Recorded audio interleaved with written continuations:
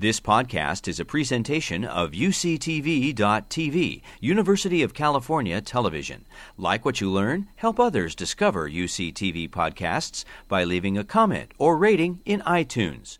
There actually are no chimpanzees in this image, but I wanted to start with it to remind you, as both of our previous speakers very nicely and eloquently told you, humans are hyper-cooperative.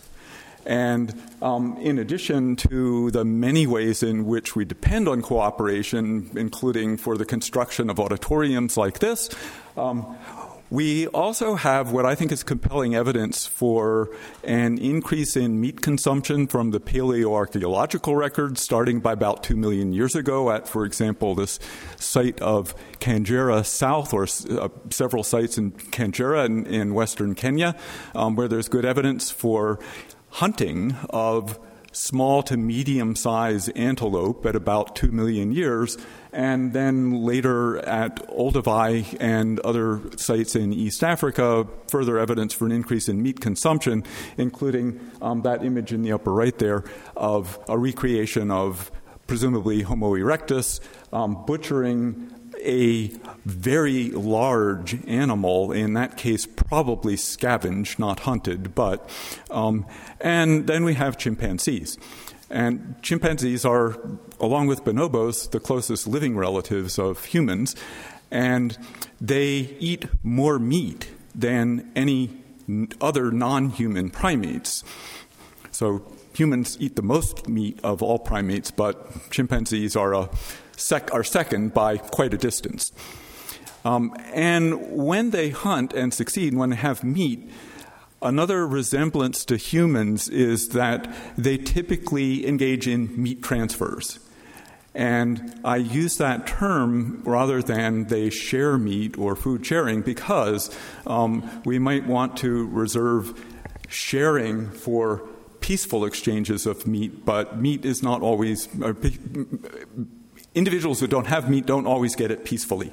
There are various categorizations of food transfers, and this is most of one that Andreas Jägi and Carl von Schaik used a few years ago, in which they distinguished, first of all, forced transfers that involve aggression, so meat theft or prey theft, and then a transfer that happens, but it happens passively, which is to say that someone possesses meat and someone else takes some of it peacefully, or maybe with some minor aggression and resistance, and some degree of tolerance, varying degrees of tolerance by the possessor.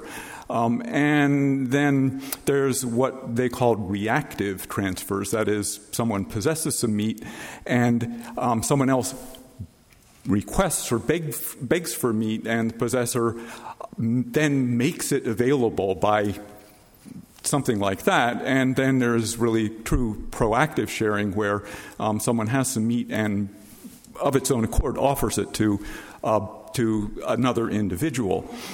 And here you see a sequence of an attempt at getting a passive transfer. This is an adult male chimpanzee at Ngogo who is in possession of about half an adult female red colobus monkey, and this is an adolescent male who is hoping to get some of that meat and very patiently sitting there like this, afraid actually to try to touch it. He did get meat eventually, and in fact, eventually the adult male handed him a piece of meat. Just to complicate matters slightly, to simplify matters slightly, I'm just going to talk about active and passive sharing. So active sharing or active transfers, the possessor actually offers meat to someone else, and passive transfers, someone has meat and allows someone else to take some. But then I'll complicate things slightly by talking also about what I call co-feeding, where someone clearly controls some meat. In this case, that male controls half a blue monkey. Here, this male controls an adult female red colobus monkey, and there, that male controls this yearling red duiker. And as long as they have firm control, they are comfortable letting others take what they want. So make contact with the carcass or with the meat package, even feed from it directly or tear pieces off, so long as they don't try to take the entire thing. there have been a number, I should say, first of all, that when it does come to the question of why do chimpanzees hunt, I think, as Ian explained, they hunt because meat is good food. But because meat is nutritionally so valuable, that then opens possibilities for meat to take on social importance. It may be that actually transfers don't have great social importance, even though they involve social interaction, because what's going on is that someone, again, has meat, they are trying to eat it, and someone else is trying to get some of it and harassing them, and the possessor can improve usually his foraging efficiency, his ability to use the meat, by simply giving in to the pressure and allowing someone else to take some of it. Also, there are diminishing returns to someone who has acquired the meat and perhaps has a large amount of it and has already been feeding on it for a while when someone else comes along and asks for some of it. It's also possible, though, that meat assumes an important role via exchanges, either meat for meat. So if one chimp has meat now, today, and allows someone else to have some or even gives some to that other individual, then in return, again, usually he will be able to get meat in the future when they don't have some and the recipient does. And it's also possible that they exchange meat for other things, notably grooming between males especially, and also coalitionary support between males. And then there is this idea that males could exchange meat for matings with females. And in that case, transfers are, to some extent, actually contingent. They're made selectively to certain partners and then received in return selectively from certain partners. These are not mutually exclusive possibilities, and in fact, based on what I see in Gogo, I would say that sometimes individuals get meat by harassing whoever has it, and the chimpanzee being harassed might try to avoid the beggar, but eventually just gives in, allows them to have some meat. But that does not rule out the possibility that they also use meat strategically as a kind of social tool.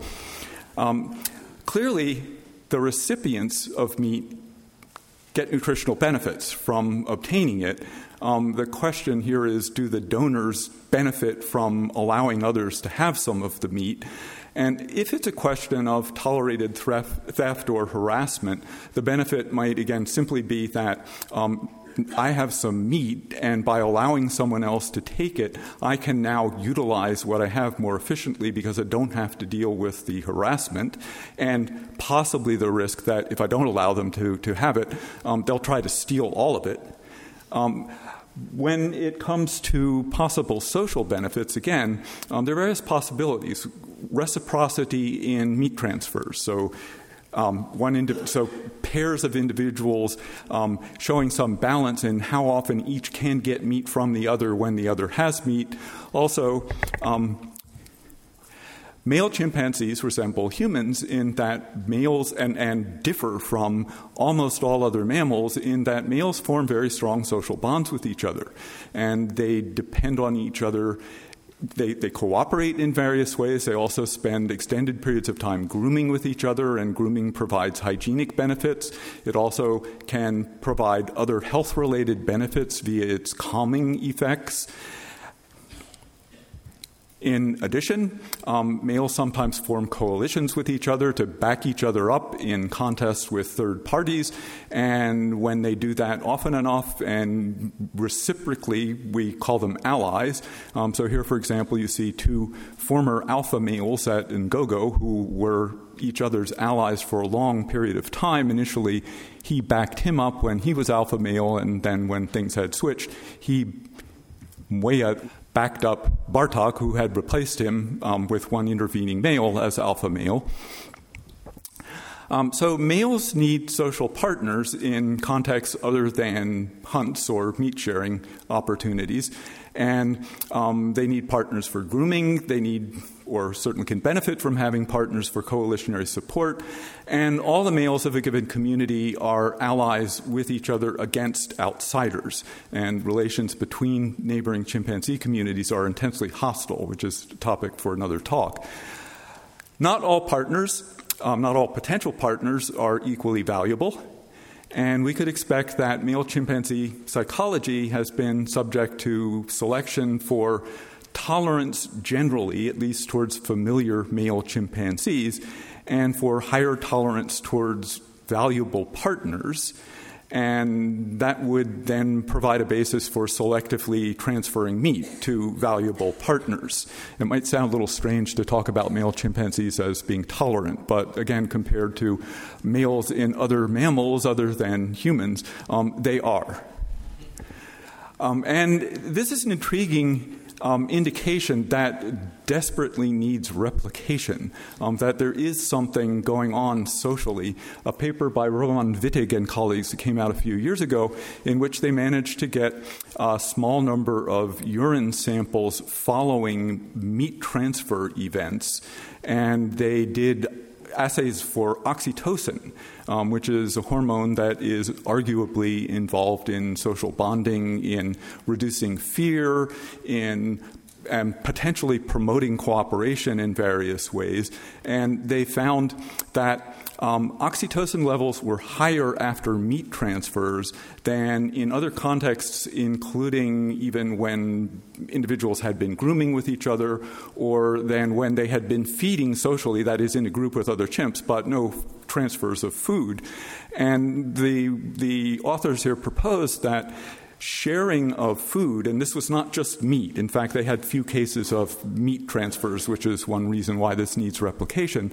But they proposed that sharing food can provide a basis for cooperation. Alternatively, but not mutually exclusively, it could be that we find that close social partners get food from each other relatively often, but it's just because they're more comfortable with each other. So someone is more likely to approach a meat possessor if he already is a close social partner, and then via harassing the partner or tolerated theft, get some meat from them.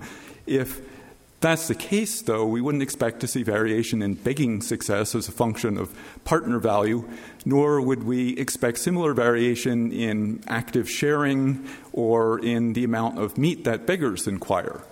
So I'm going to take us now to Ngogo for a while. Ngogo is one of several research sites in Kibale National Park in western Uganda, at 3 of which there are chimpanzee research projects. And in Kibale National Park, there are 7 species of diurnal primates, not all of them shown here, and also small forest antelope like red duiker. All of the animals in this image are prey for chimpanzees, but as Ian told you, mostly they prey on red colobus monkeys. And this is results of about 2,800 some bouts of begging, that is, one individual trying to get meat from someone else, and in most cases actually succeeding, in a great majority of cases, although there's some interesting variation. For example, females are less likely to get meat from males, who are the major possessors, than other males are to get meat from them. And sometimes a transfer is made because someone steals meat from someone else, so theft. What stands, and in most cases, it's passive transfer, so that's what's been reported for other chimpanzee sites. But one thing that stands out here is that quite a few of the transfers are active. That is, someone offers meat to someone else, and they could choose not to do that.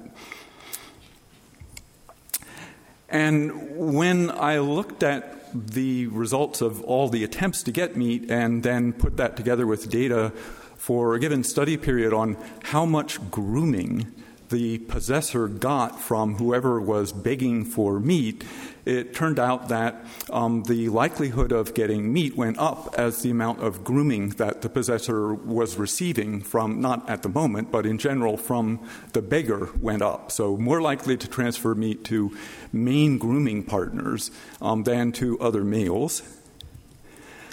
And this doesn't look so dramatic, but I'll make a more dramatic point in a moment. Males are also more likely to allow their allies to have meat than they are males who are not currently their allies. Importantly, they're more likely to give their allies meat than they are to give other males meat. So this is the big difference here. Active sharing, much more common between males who are allies of each other than between males who aren't.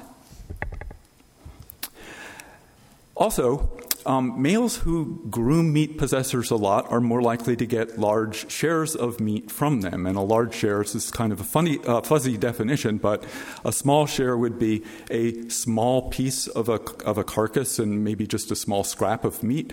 A large share would be something like an entire limb or half an adult female red colobus monkey. And actually, transfer of large shares is quite common at Ngogo. Again, they go more often to top grooming partners than to other males who are not top grooming partners. And they particularly go to allies. So again, this difference here, fairly close to half of the bouts with transfers between allies involved one male getting a large share of meat from the other. And it's a considerable amount in other bouts also, but not so common between males who are not allies. Back to females, and there's a lot more to be said about females. I'll just briefly cover this one hypothesis, which has been called, for better or worse, meat for sex.